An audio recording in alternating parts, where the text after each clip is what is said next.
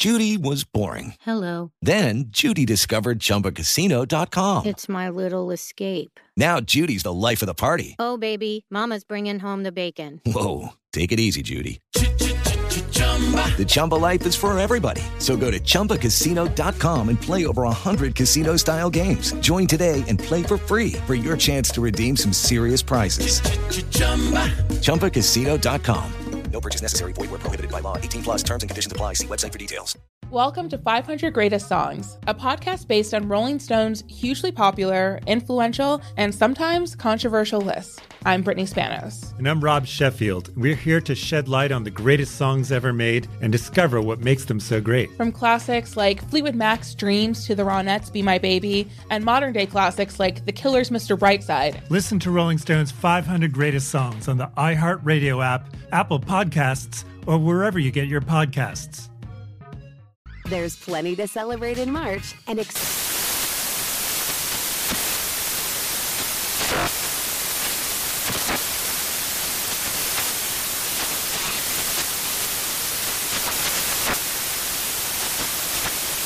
National Craft Month with the perfect pizza at home class from Craftsy. And anytime is right to listen to iHeartRadio's iHeartCountry Radio. Discover more shows and movies for free. Ridiculous Crime is a production of iHeartRadio. Zarin. Elizabeth. You know it's ridiculous. Oh, my God. I'm so glad you asked me that. 10-gallon hats. Yes, totally ridiculous. All right. If you poured water in them or like beer or champagne or whatever, Pee. Do you know how much it would hold? How much liquid? 10 gallons? No, 1 gallon. 1 gallon? Yeah. So people are always like, wait a minute, how much? Why is it called a 10-gallon hat if it only holds 1 gallon of liquid? Like, like smart aleck kids like me. Well, it turns out there's a good darn reason for that. The term is actually gallon, and it refers to a certain kind of braid, like a braided band that used to be popular, and they were worn by the Mexican vaqueros around their hat. Okay. And you could fit 10 gallons on that hat. So it was a 10-gallon hat. The Americans and the English speakers of the region, they're like, you got a 10-gallon hat there for me, partner? You heard me, Pedro? Give me one of them hats. I'd like to have that look on you. Now, these braided ribbons, they are called the gallon. So the next time you hear it, if you really want to be the smart aleck kid, you can correct and be like, actually, it's a 10-gallon hat. So there you go. Ridiculous, huh? Very ridiculous. You want to know what else is ridiculous? Girl, I came here for it. Wiretapping. What?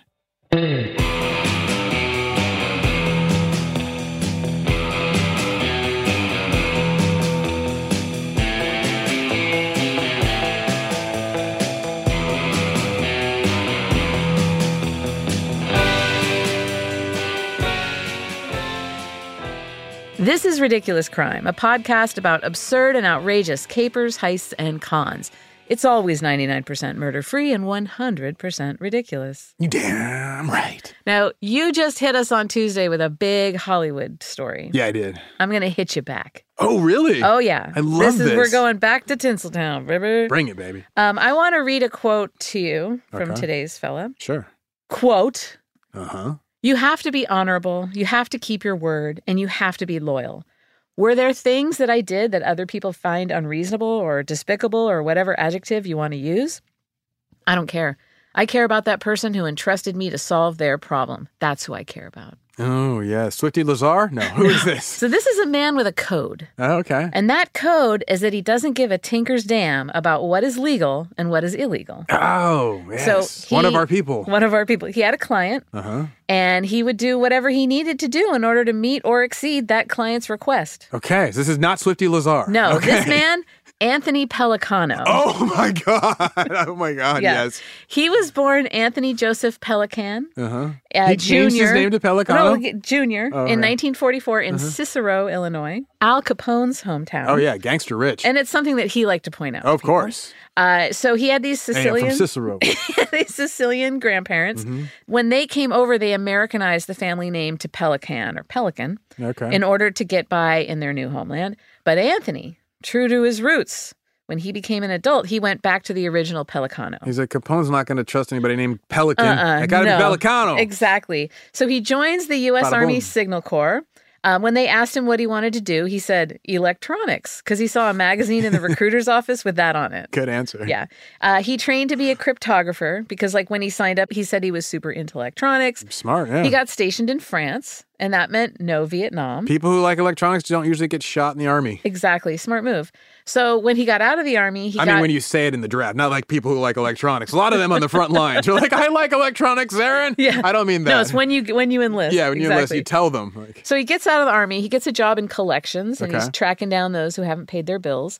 And then that takes us to 1969. So he becomes an enforcer. Oh, not for the mob. He's actually in legit collections. Legit collections. Okay. He's still wearing a suit and a tie. Exactly. And so in 1969, he decides to officially become a private investigator. Have you ever met a PI? Oh, yeah. I have a friend who's a PI. Yeah. I knew someone who transitioned out of that gig. Yeah. And she said it was lots of like sitting in the car. Divorce work. Taking pictures of people having affairs. Yeah, totally. Yeah. That still is the thing. Like from the 1930s on, it's been the same thing. Sit in a car, eat fast food, take photos you wish you didn't have to take. Exactly. So Pellicano, he sees all these ads in the yellow pages for PIs, and he figures he should like start out at an established office. Okay. So this is what he told the LA Times, quote, "So I called the biggest ad in there and I said, listen, I'm the best skip tracer there is. I want to do all your work. Give me your hardest case.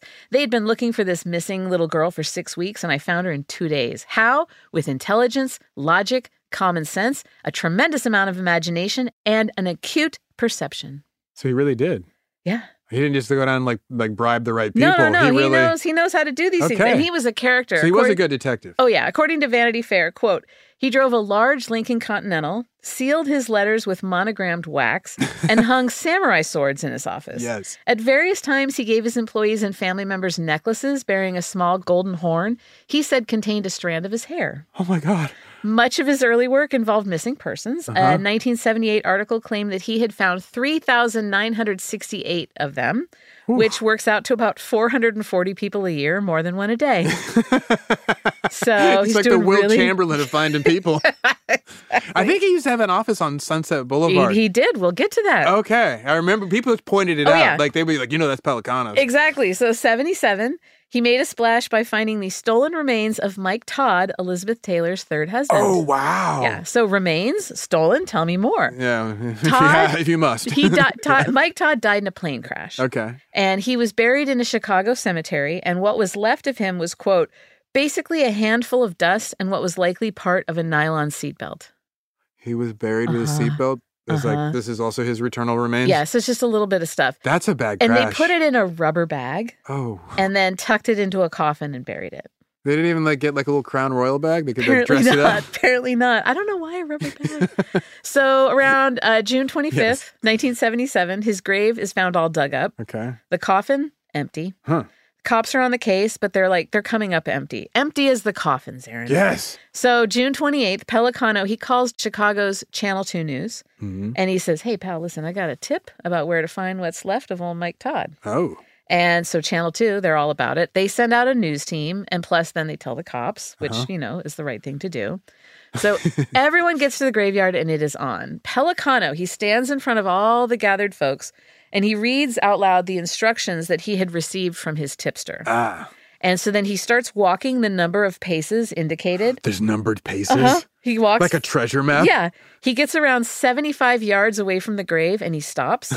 I found it, he yells. Oh my God. Yeah. The detectives come running over and there's Pellicano pointing at a pile of leaves. Now the cops had already searched this pile, mind you.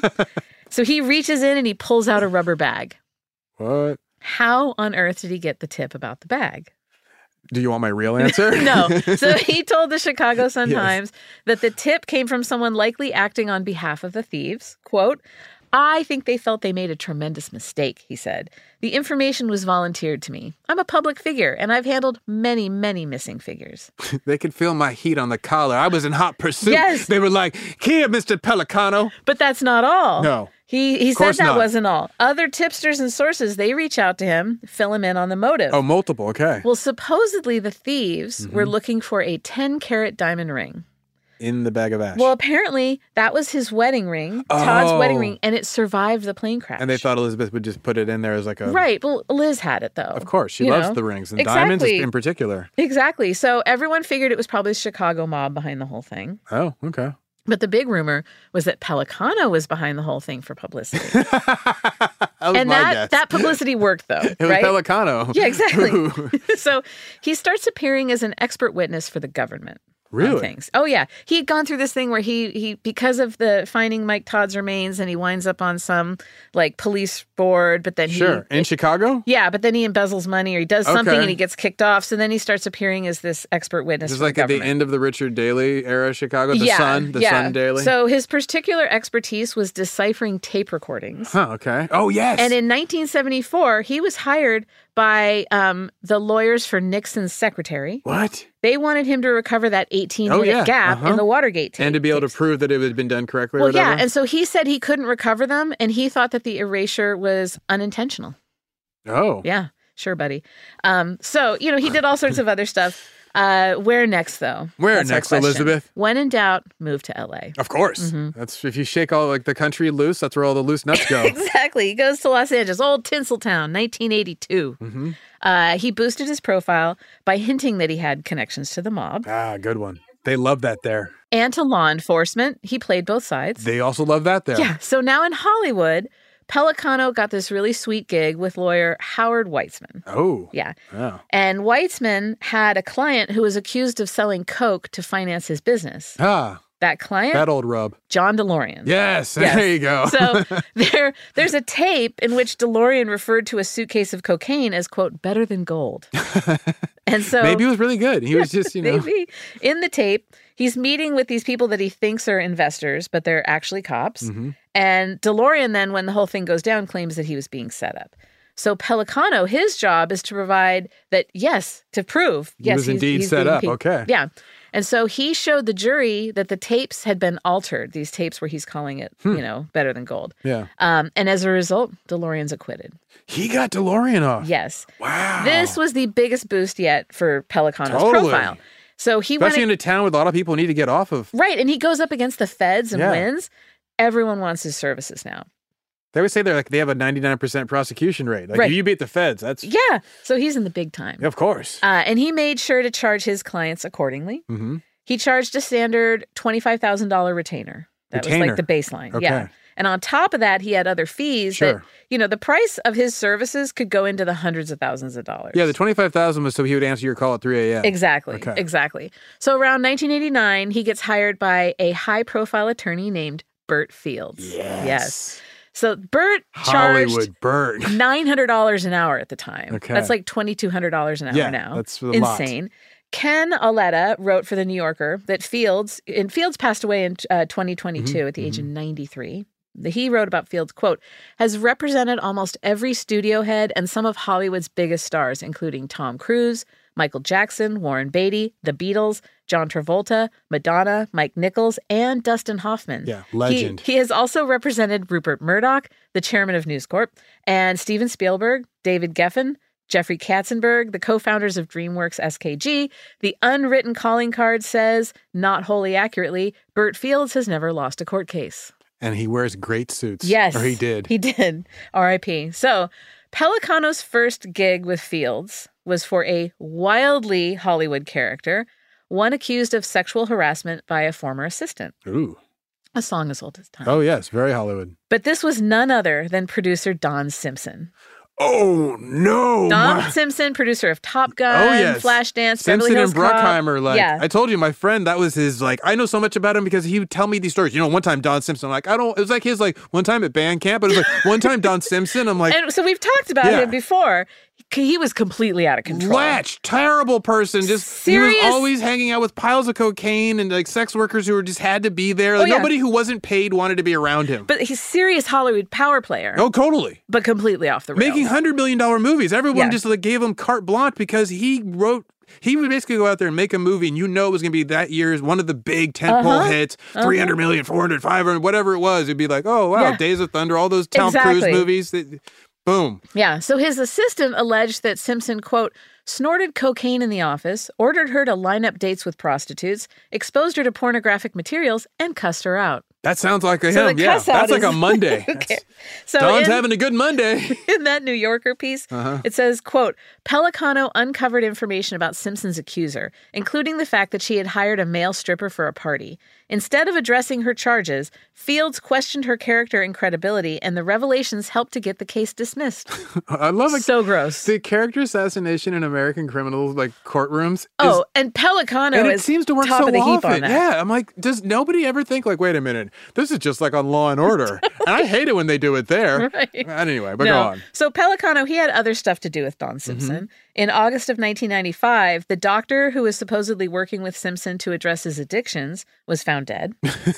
And Sorry, I shouldn't. I'm not laughing about him dying. I'm like, the man who's trying to help you with your addiction dies. You're like, look, of a drug I overdose. outlasted the guy who's been hired to help me with this stuff. Yeah, and so Pellicano's called before the cops. So he gets there. Toxicology, though, like he cleans up the scene. Toxicology eventually revealed that the doctor had a whole mess of drugs in his system. Oh. So who knows what else Pellicano So he was covered helping him up. by doing the drugs. I'll do all your drugs I for will you. do the cocaine faster, But Don. see, the same thing happened in 1996, the next year, when Simpson himself was found dead of an overdose. Pellicano was called before the police. Yes, tragic day for my friend. Exactly. So another client of Fields, former Beatle George Harrison, he wow. had a problem. I wouldn't have expected that. He was getting threatening letters. Oh, yeah. And that's when he brought that security expert, Gavin DeBecker, into his life. So Fields hired Pellicano again, and Pellicano found the letter writer within 2 days. Damn. And the letters immediately stopped. Damn, well, he is good. I got to give him that. So this is why Fields from works Cicero. with him. Right. So Fields told the New Yorker, quote, he came up with stuff that other people didn't. He did that over and over again. He was just better. I don't know how he did it. It certainly wasn't wiretapping. So like, wiretapping? Why would you say that? Sorry, why did you bring up That's wiretapping? okay. Who brought up wiretapping? Who said that? But wiretapping is the tip of the iceberg on this. Yeah. It's the good stuff. Wiretapping or not, Fields was all in with Pellicano.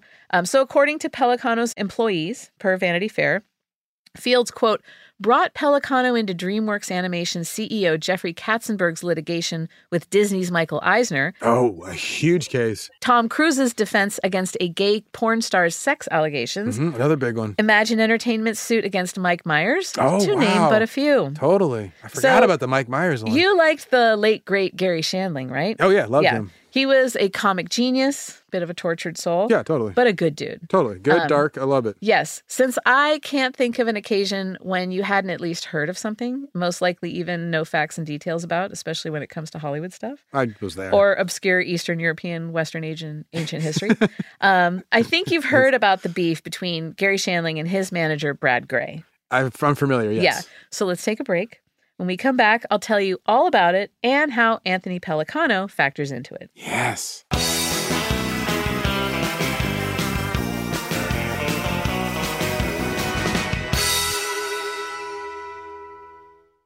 Judy was boring. Hello. Then Judy discovered ChumbaCasino.com. It's my little escape. Now Judy's the life of the party. Oh, baby, mama's bringing home the bacon. Whoa, take it easy, Judy. The Chumba life is for everybody. So go to ChumbaCasino.com and play over 100 casino-style games. Join today and play for free for your chance to redeem some serious prizes. ChumbaCasino.com. No purchase necessary. Void where prohibited by law. 18+ terms and conditions apply. See website for details. Your tax refund belongs to you, not an identity thief. Over $6 billion in tax refunds were flagged by the IRS for possible identity theft in 2023. If you're in a bind this tax season, LifeLock can help. LifeLock monitors and alerts you to identity threats you may miss on your own, even if you're careful with your personal information. And if you do become the victim of tax-related identity fraud, LifeLock has U.S.-based restoration specialists ready to help solve your identity theft issues. Plus, all LifeLock plans are backed by the $1 Million Protection Package, meaning LifeLock will reimburse you up to the limits of your plan if you lose money due to identity theft.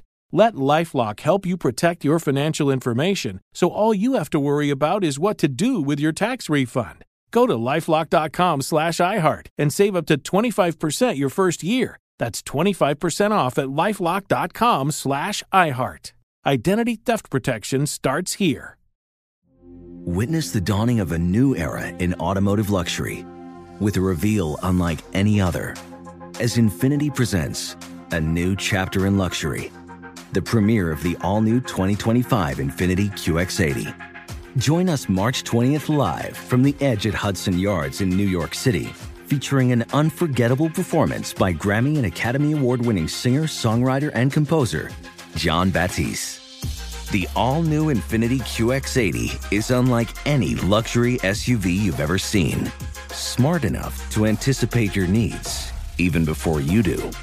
Every line, curve, and detail was thoughtfully crafted, so everything for every passenger feels just right.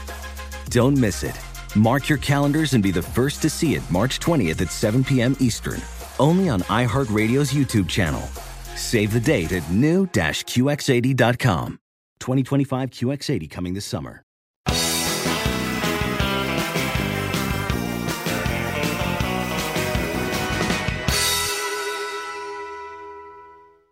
Welcome. Hey. So when we last spoke, I was telling you about Gary Shandling and Brad Grey. Correct. So Grey, he started out in Hollywood as a talent manager. Oh, I didn't know that. And from there, he added in work as a producer. Okay.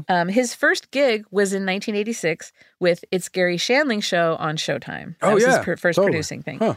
So Shandling, in that show, he played a stand-up comic who also knows that he's a TV character. Yeah. So he interacts with the studio audience and he messes with storylines.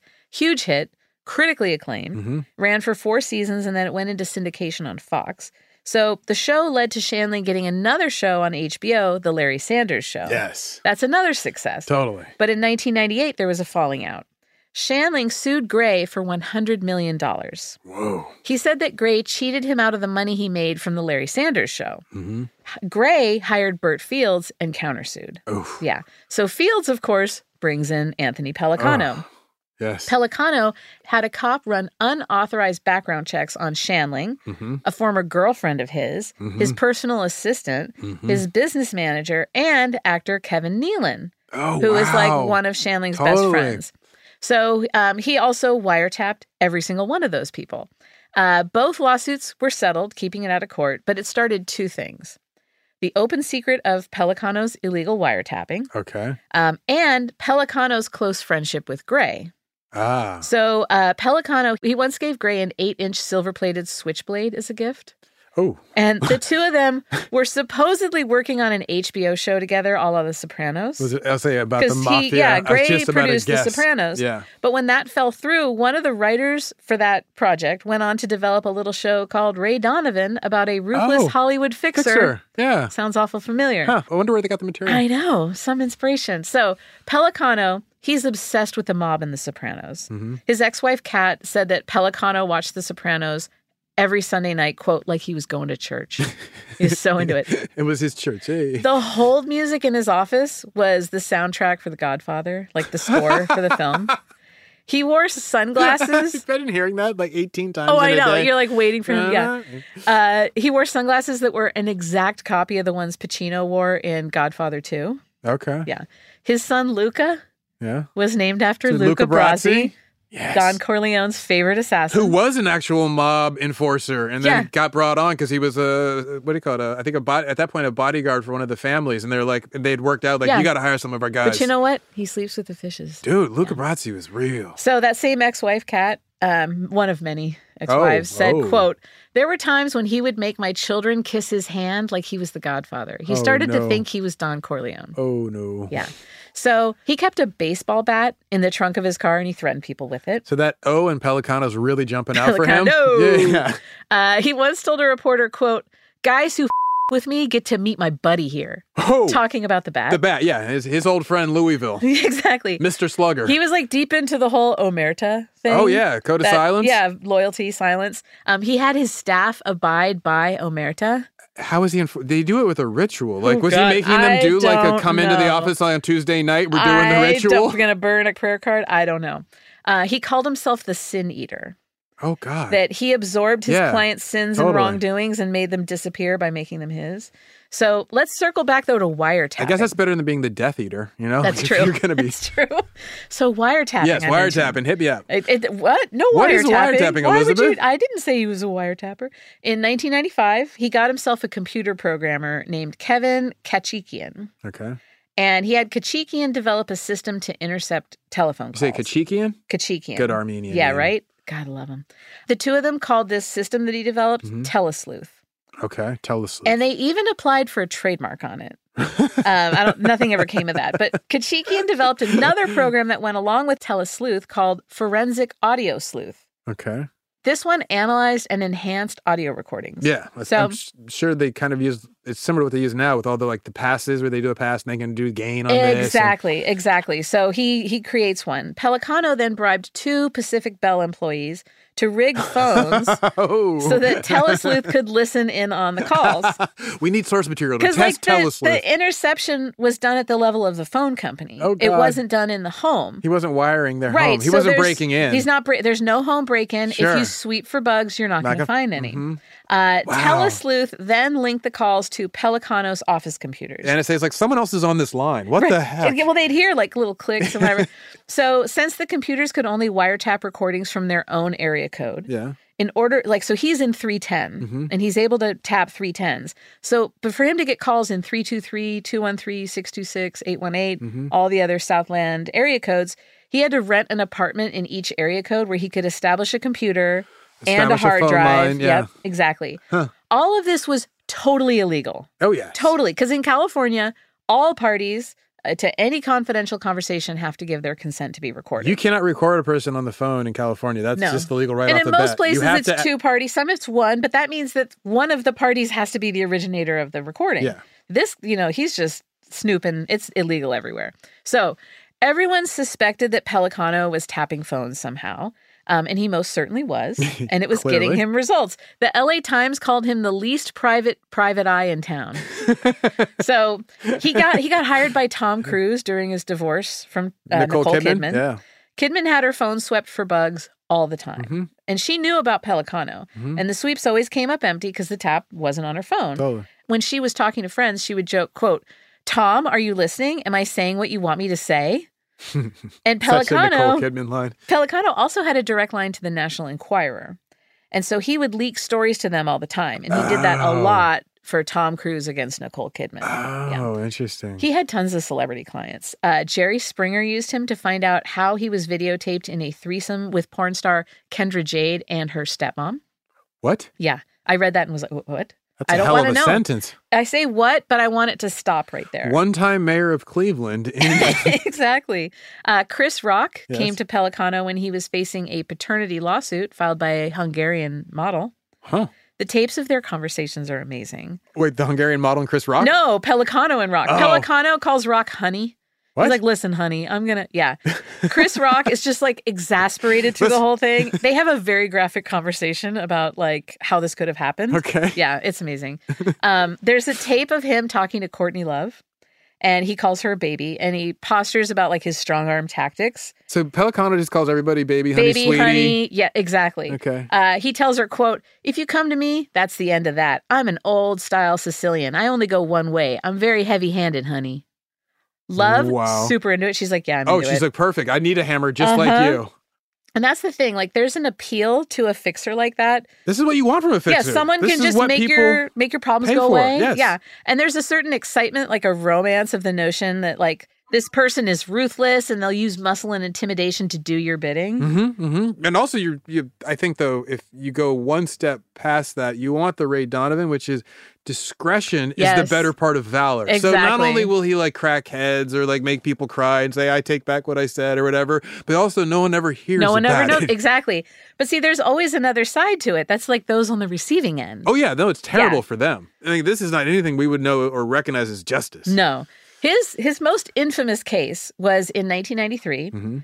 Burt Fields and a team of lawyers, they brought Pellicano in to help defend Michael Jackson from child molestation charges. Oh. Yeah.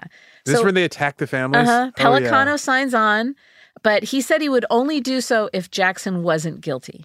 I will only work for him if he didn't do this. Okay. And then he said he told Jackson, quote, "You don't have to worry about cops or lawyers. If I find out anything, I will you over." Yeah. Woo. Damn. Does he know that Michael Jackson was always alleged to be an actual Crip? Like Crip gangster, member? yeah, like an honorary Crip gangster. Like he only wore blue? Like no, like he was like the rumors. I don't know the truth of it, but the alleged rumors is that Michael Jackson was affiliated like deep with the Crips. I'm in love with that rumor. That's amazing. I'll find more find for that. you about find it. that. Okay. So Pellicano, he threatens Jackson. If you really did this, it's over for you. It's curtains for you. Okay. And then he turns around and he goes after the family of the 13-year-old accuser and digs up any dirt he can find. He then organized a CNN interview with Wade Robson, a kid who was in that Jackson sphere. He later goes on to be like a choreographer, I think. But at the time, he's like a tween staying at Neverland Ranch. Okay. And in the interview, Robson, he just like vehemently denies that anything like that had happened. He says he slept in the same bed as Jackson, but absolutely nothing untoward. It's the Macaulay Culkin story of like, I vehemently denied these allegations because nothing like that happened for me. Right. But then years later, Robson goes public, says, yes, I was actually sexually abused by Jackson. Oh, God. Yeah. Robson's mother said that she was coerced by Pellicano into doing the CNN interview that absolved Jackson of all guilt. So Jackson and the original family, they eventually settled.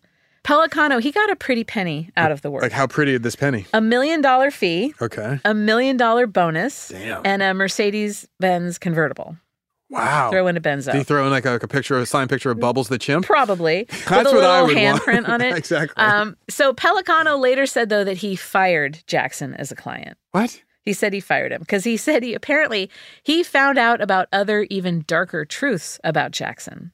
Pellicano said, quote, he did something far worse to young boys than molest them.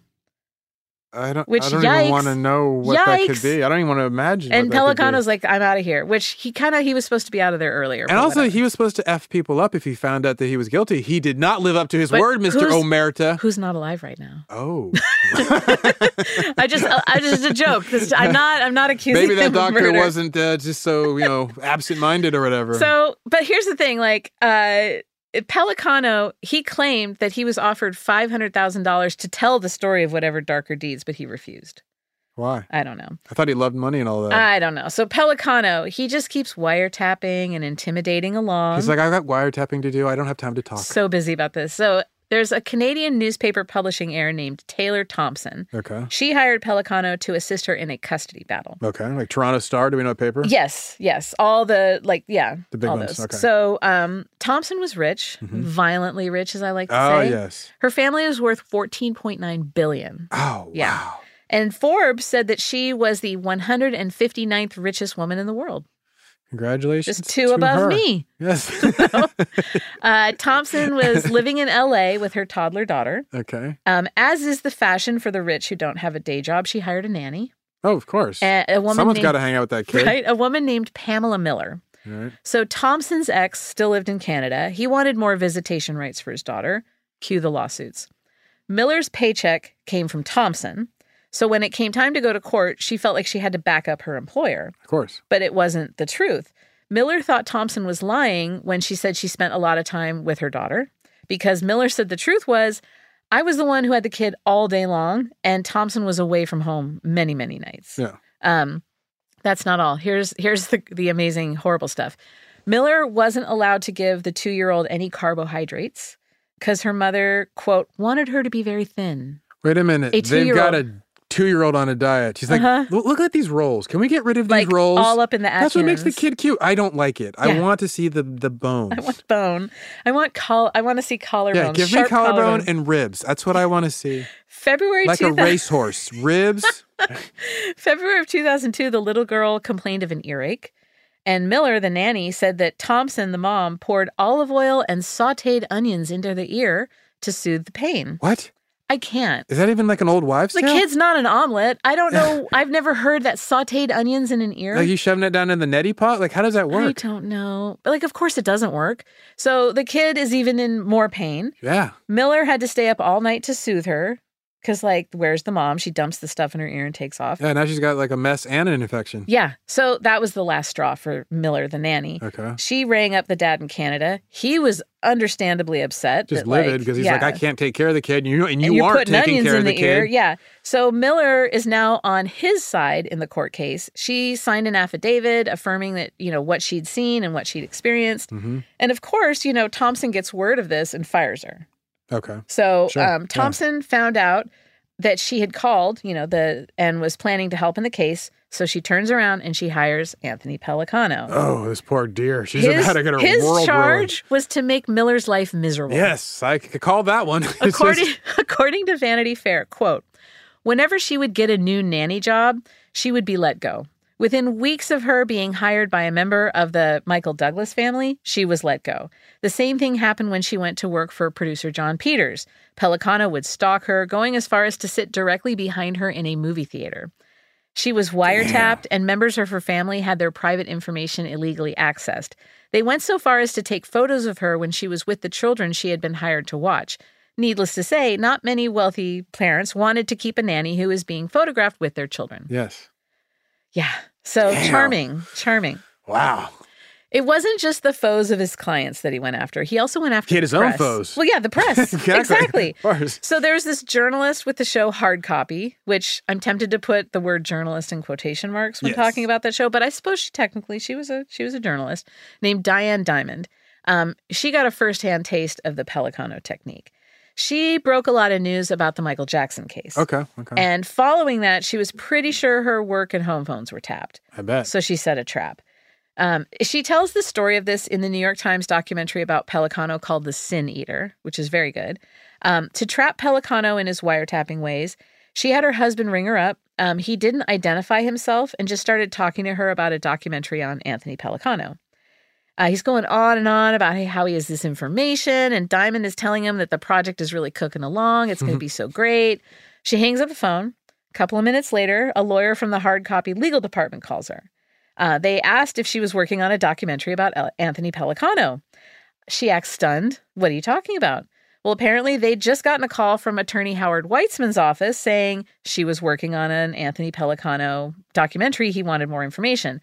There was her proof because there was no Pellicano doc. Yes. That call with her husband was the only time she'd ever mentioned one. And the only time she said the words out loud. Exactly. And there it is, Boom.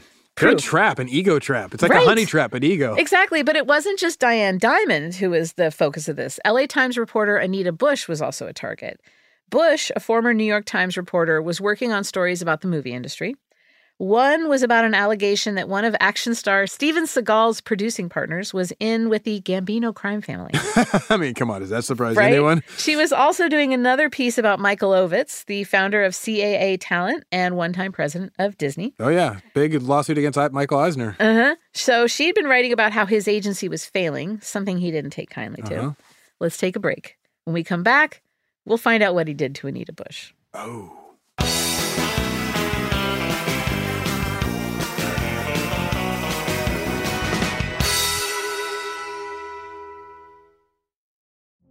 Witness the dawning of a new era in automotive luxury with a reveal unlike any other as Infiniti presents a new chapter in luxury, the premiere of the all-new 2025 Infiniti QX80.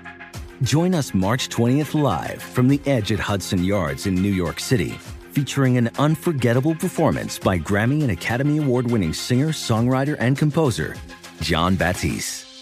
The all-new Infiniti QX80 is unlike any luxury SUV you've ever seen. Smart enough to anticipate your needs, even before you do. Every line, curve, and detail was thoughtfully crafted, so everything for every passenger feels just right.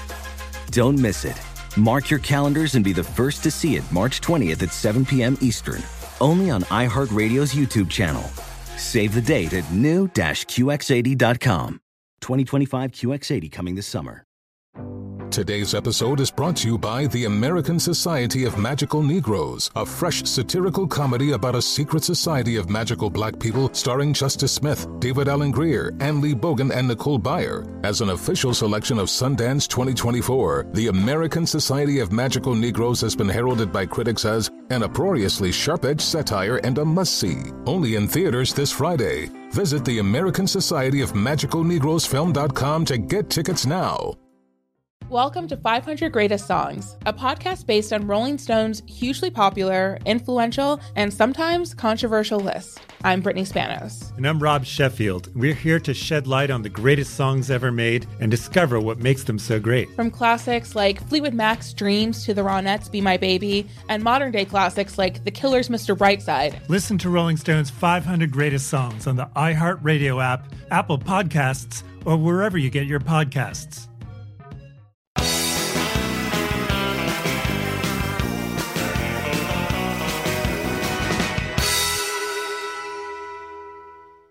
Zarin. Elizabeth. Close your eyes. Oh, you snuck it up on me. All right, my eyes are closed. I want you to picture it. Yes. It's the morning of June 20th, 2002. You're standing on the front lawn of your house, watering your hydrangeas before the heat kicks in. The birds are singing, and you wave at two kids riding by on their bikes. They see you and give you the middle finger. You scoff and go back to watering your plants. You casually look over at your neighbor's house. She's a nice lady, newspaper reporter for the Times. As you glance over, you see that there's something wrong with her Audi in the driveway. The windshield appears to be cracked pretty severely, and there's something resting just above the wiper blades.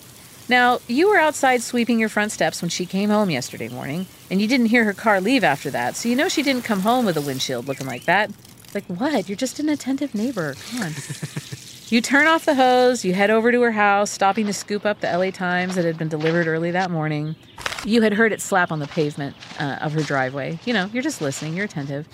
You walk up to her front door and you ring the bell. After a moment, she opens the door. Good morning, Anita. Here's your paper. I noticed there's something wrong with your windshield and wanted to let you know. Thanks, Gladys, she says. Then she pads out in her slippers to look at the car. As she approaches it, she turns back to you with a quizzical look on her face. You both see that what's sitting at the bottom of the windshield, cradled between that and the hood of the car, is an aluminum baking pan. A piece of paper is taped to the glass above it. Odd, you say. You both step closer and you see that written on the paper in big red letters is the word stop, all caps. You gasp. Anita reaches into her pocket for her phone and calls the police. She explains the situation. They tell her not to touch the tray and to just wait for them. The two of you sit together on her front stoop as you wait for the authorities. The LAPD rolls up, followed closely by the FBI. Their radios crackling, they approach and lift the aluminum tray.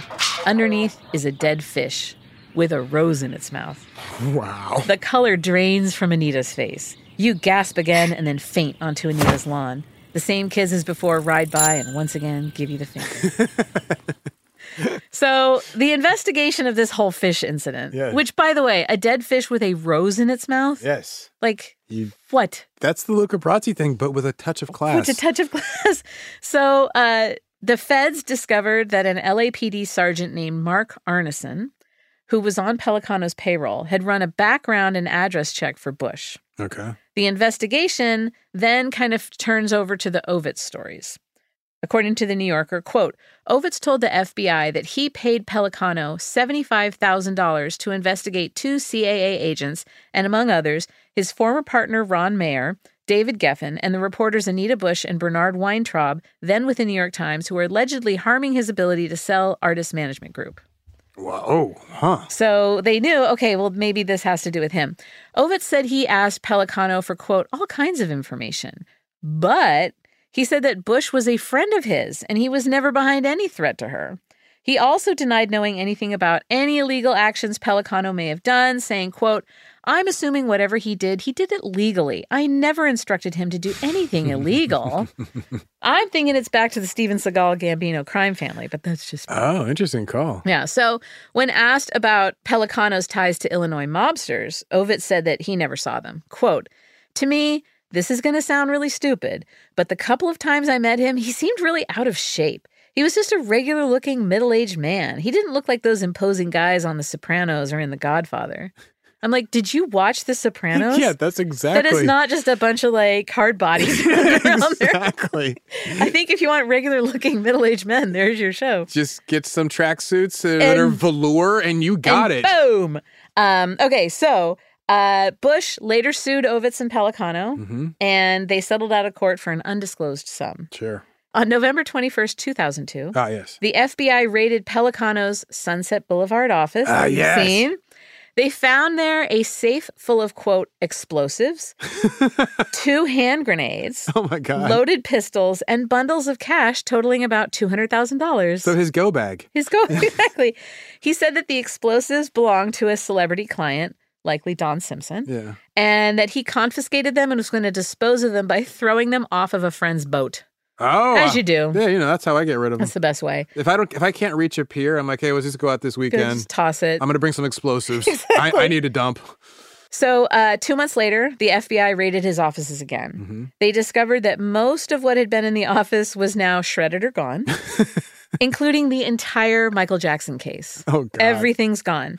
However, they found something in the back room. Pellicano called that the Bat Cave or the War Room. Mm-hmm. And in it were computers and like those CD-ROMs full of hundreds of hours of encrypted, illegally wiretapped conversations. And things I'm sure he didn't understand how to destroy. So he's like... Probably. And then there were also, but he could destroy 150,000 pages of transcribed recordings. Oh, wow. He had these transcriptions. So the FBI cracked the password on the protected files. Yes. It was office-322-omerta. The files weren't the recordings of the tapped calls for clients that they were hoping they'd be. Okay. Like the, unknowing tapped. Mm-hmm. No, they were conversations that Pellicano had taped of himself, conversations with his clients. Oh, his own clients. Okay. And these served as his notes, he told the feds. They're not like his blackmail leverage? No, but according to the New York Times, quote, in the calls, Mr. Pellicano was often heard posturing as if he were a Cosa Nostra mobster, boasting of his omerta-like code of honor, his connection to gangsters, and his distaste for, quote, rats. For somebody who has a love of omerta, he really doesn't understand the silent part of it. Exactly. He understands the code part. He's got that lock, stock, and barrel. When you watch that documentary, The Sin Eater, they play the tapes, and it's just like the way he's just posturing is phenomenal. Like anyone who really is involved in the omerta, you probably won't ever hear anything about it. It's going to be like someone talking about the war years. They just don't talk about that. Exactly. That's the whole point. Well, and so these tapes and the interviews with employees that the feds did exposed how Pellicano dug up all the information in the dirt he needed. So Vanity Fair lays this out. Quote, Please. First, you get his, or in lots of juicy cases, her address. No problem there. A police sergeant on Pellicano's payroll would tap into the LAPD computer databases. Now that you have the address, getting the phone number is equally easy. A Pacific Bell employee, also on the take, would track it down, along with the coded numbers of the cables servicing the phone. The rest could have been done either in the central station or, if necessary, at a terminal box. Next to the red and green wires that service the line would be a tangle of yellow and black wires, what wiremen called the spare pair. Normally, the spare pair is used to hook up an extension or another line. Only now, the yellow and black wires would be, wiremen familiar with the technique theorized, spliced into the main line, and with the help of some techno magic, the subject's phone was a party line, and Pellicano was the one having the party. A phone would ring, say, in a mansion in Bel Air or Brentwood, and automatically, silently, simultaneously, computers in his office on Sunset Boulevard would start taping the conversation. Every move you'd make, every plan you'd make, every vow you'd break, Pellicano would be listening to you. Well played, well played. Right? So February of 2004, he pleads guilty to possession of illegal explosives and was sentenced to 30 months in prison. That's after that first raid. Right before he's like getting ready to get shipped off to the clink, he and 6 others are indicted and taken into custody on charges of, quote, conspiring to wiretap, blackmail, and intimidate dozens of celebrities and other targets. So he first gets the 30 months. Now he's going back to court. Yeah. He pleads not guilty on this. Oh. He was held without bail after the prosecution, quote, alleged he was issuing threats from prison against potential witnesses. Now, I'm guessing at this point, all of his big lawyer friends have turned on him and he doesn't have the ability to get a good lawyer. Some of them are like in the crosshairs, That's what too. I figured. They want to have as much distance as they can. Well, here's the thing. Okay, so the trial begins in March of 2008. He represented himself. Oh, my God. That's no way to win. He's not even a lawyer. No way to win. But he said he knew he was going to lose. And I know that. I mean, just hearing. He said he wasn't going to rat on anyone. Okay. He knew his employees would sing to the feds. Like Pavarotti. But he said he knew the most about the case. And he said he didn't know a lawyer smart enough to take the case. So why pay if the inevitable, him going to jail, is going to happen? Way to get the insult in there to all the lawyers he knows on the way to, I'm going to jail. He announced mid-trial that he would not take the stand. Quote, I am not, Mr. Pellicano is not going to discuss conversations with clients. It's not going to happen. ever, no matter the consequence. He's sitting in one chair. Your Honor, just one second. I'm going to consult my client. Jumps chairs. Exactly. Whispers to himself and he listens. Okay, I guess into fights with himself. Jumps back chairs. Your Honor, my client is being unreasonable. That's exactly. He said later, quote, I could have saved myself or at least done less time if I had even slightly cooperated with the government. I could have ruined many careers and lives, and I could have hurt many law enforcement personnel, government employees, even judges, but I would have dishonored myself for doing so. I remember them telling the court that they disagreed with my form of honor, but respected it. So he only likes to brag for little chits of like, hey, you know how cool I am. But when it comes down to like being able to free himself from anything, that's when the omerta kicks in. Yeah, but no, the omerta, I respect that. He held firm. He held firm. So May of 2008, he's convicted on 76 counts of wiretapping, racketeering, and other charges. It took the judge an hour to read the full verdict. Oh, wow. He gets sentenced to 15 years in prison. That's all? He had to forfeit more than $2 million that he made from his wiretapping work. Okay. Michael Ovitz, Brad Gray, Burt Fields, all of the other Hollywood elite in his orbit, they all escaped charges or implications. Of course. Many thought the trial would implicate, all of these elite, but it never did. But they can all say, I'd never, unless they have a tape of him saying, exactly. I will do this illegal thing for you. And then they're a lot of them are lawyers. They're not going to let somebody say that to them. Exactly. So there were some who did get in trouble for their work with Pellicano. Non-lawyers? Yeah. A former phone company worker was found guilty of racketeering, conspiracy, and wiretapping, but was acquitted of 4 of 9 of the wiretapping counts. That's not bad. Remember Kevin Kachikian? Yes. He Telesleuth. Yeah, developed Telesleuth. He was convicted of possessing a wiretapping device and conspiracy to wiretap, but he got acquitted of 9 counts of wiretapping. Abner Nachiri, he was charged with listening to and translating a business adversary's intercepted calls. Okay. He was convicted of aiding and abetting wiretapping. Mark Arneson, that LAPD sergeant who would run the plates. Yeah. The feds found almost 100 times when Pellicano and Arneson accessed confidential law enforcement records, including FBI's National Crime Information Center database. So they did this to get intel about targets, including Gary Shandling, Kevin Nealon, dozens of others. Director John McTiernan, Die Hard, Hunt for Red October. He was caught lying to FBI agents about having had Pellicano wiretap producer Charles Roven, who did Three Kings, Batman Begins. He was later charged with 2 counts of making false statements to federal agents. There you go. Don't lie to the FBI. Don't lie to the FBI. They'll even bust one McTiernan. Count of perjury for a statement to a federal judge while seeking to withdraw his plea, and he got a year in prison. I'm telling you. A couple days after the initial indictment, Pellicano and Terry Christensen, a Hollywood lawyer, they were each indicted on 2 new counts of conspiracy and wiretapping. Christensen pleaded not guilty, so that's one lawyer who went down.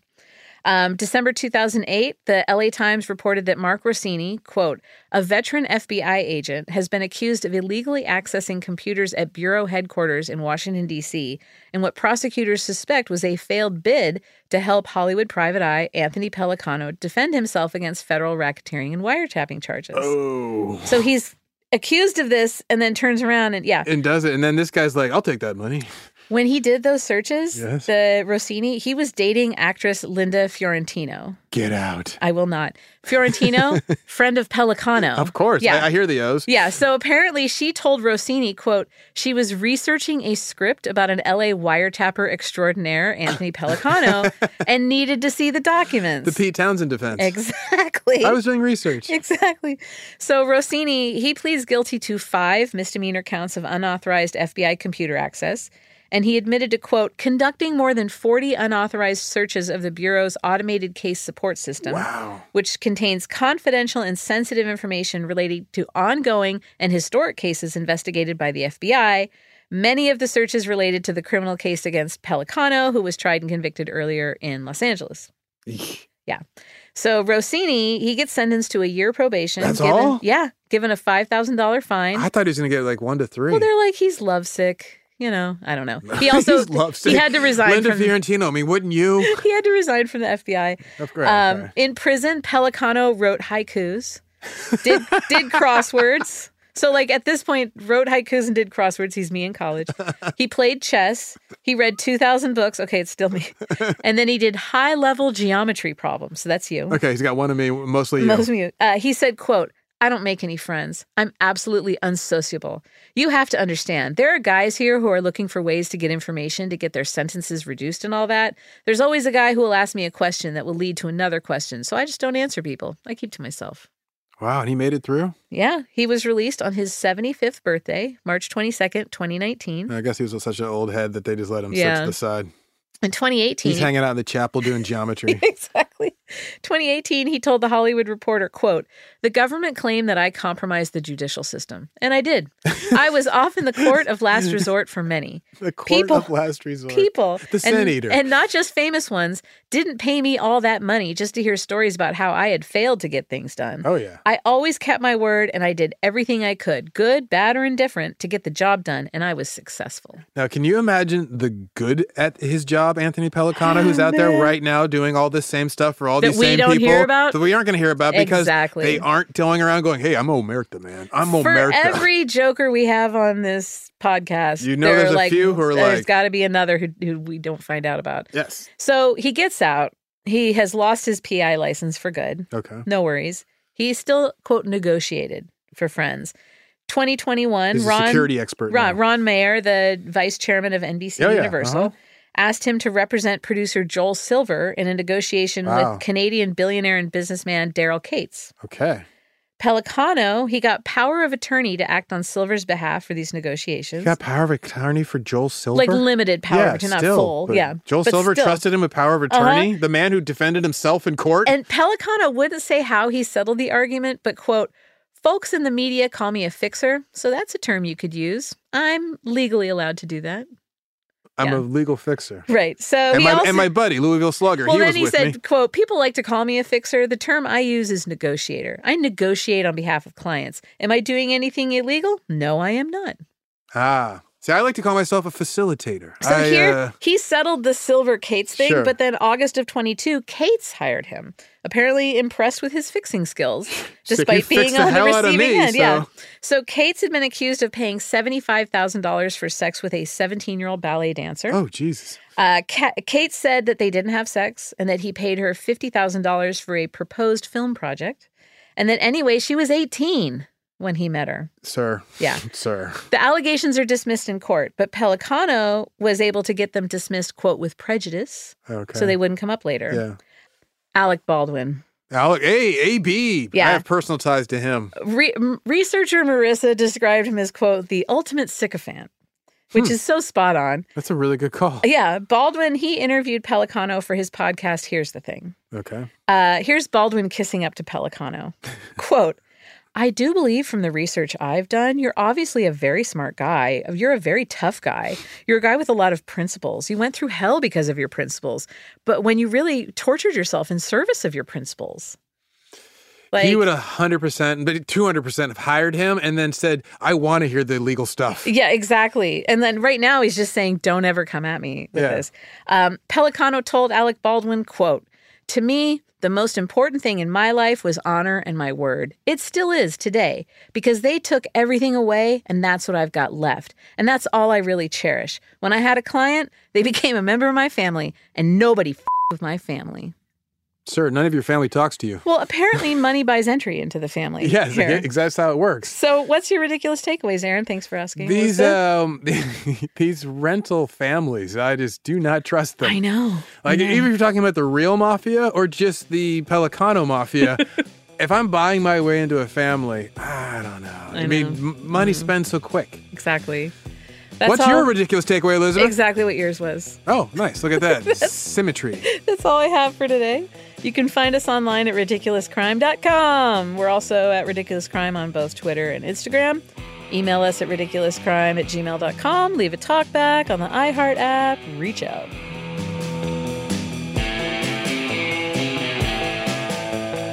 Ridiculous Crime is hosted by Elizabeth Dutton and Zarin Burnett. That's me. Produced and edited by President of Telesleuth Industries, Dave Kustin. That's him. Research is by crooked LAPD officer Marissa Brown and proud owner of a fishmonger/florist shop, Andrea Song Charpentier.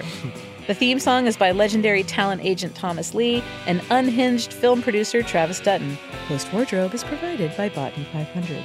Executive producers are Ben, I can help you out, honey, Bolin, and Noel, your family, baby, Brown.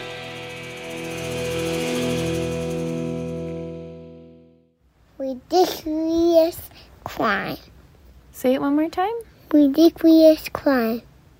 Ridiculous Crime is a production of iHeartRadio. For more podcasts from iHeartRadio, visit the iHeartRadio app, Apple Podcasts, or wherever you listen to your favorite shows.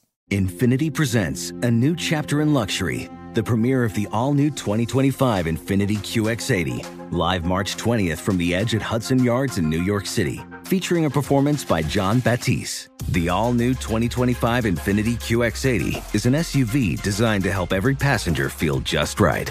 Be the first to see it March 20th at 7 p.m. Eastern, only on iHeartRadio's YouTube channel. Save the date at new-QX80.com. Don't miss it.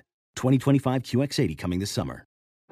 Today's episode is brought to you by the American Society of Magical Negroes, a fresh satirical comedy about a secret society of magical black people starring Justice Smith, David Allen Greer, Ann Lee Bogan, and Nicole Byer. As an official selection of Sundance 2024, the American Society of Magical Negroes has been heralded by critics as an uproariously sharp-edged satire and a must-see. Only in theaters this Friday. Visit the American Society of Magical Negroes Film.com to get tickets now. Welcome to 500 Greatest Songs, a podcast based on Rolling Stone's hugely popular, influential, and sometimes controversial list. I'm Brittany Spanos. And I'm Rob Sheffield. We're here to shed light on the greatest songs ever made and discover what makes them so great. From classics like Fleetwood Mac's Dreams to the Ronettes' Be My Baby, and modern-day classics like The Killer's Mr. Brightside. Listen to Rolling Stone's 500 Greatest Songs on the iHeartRadio app, Apple Podcasts, or wherever you get your podcasts.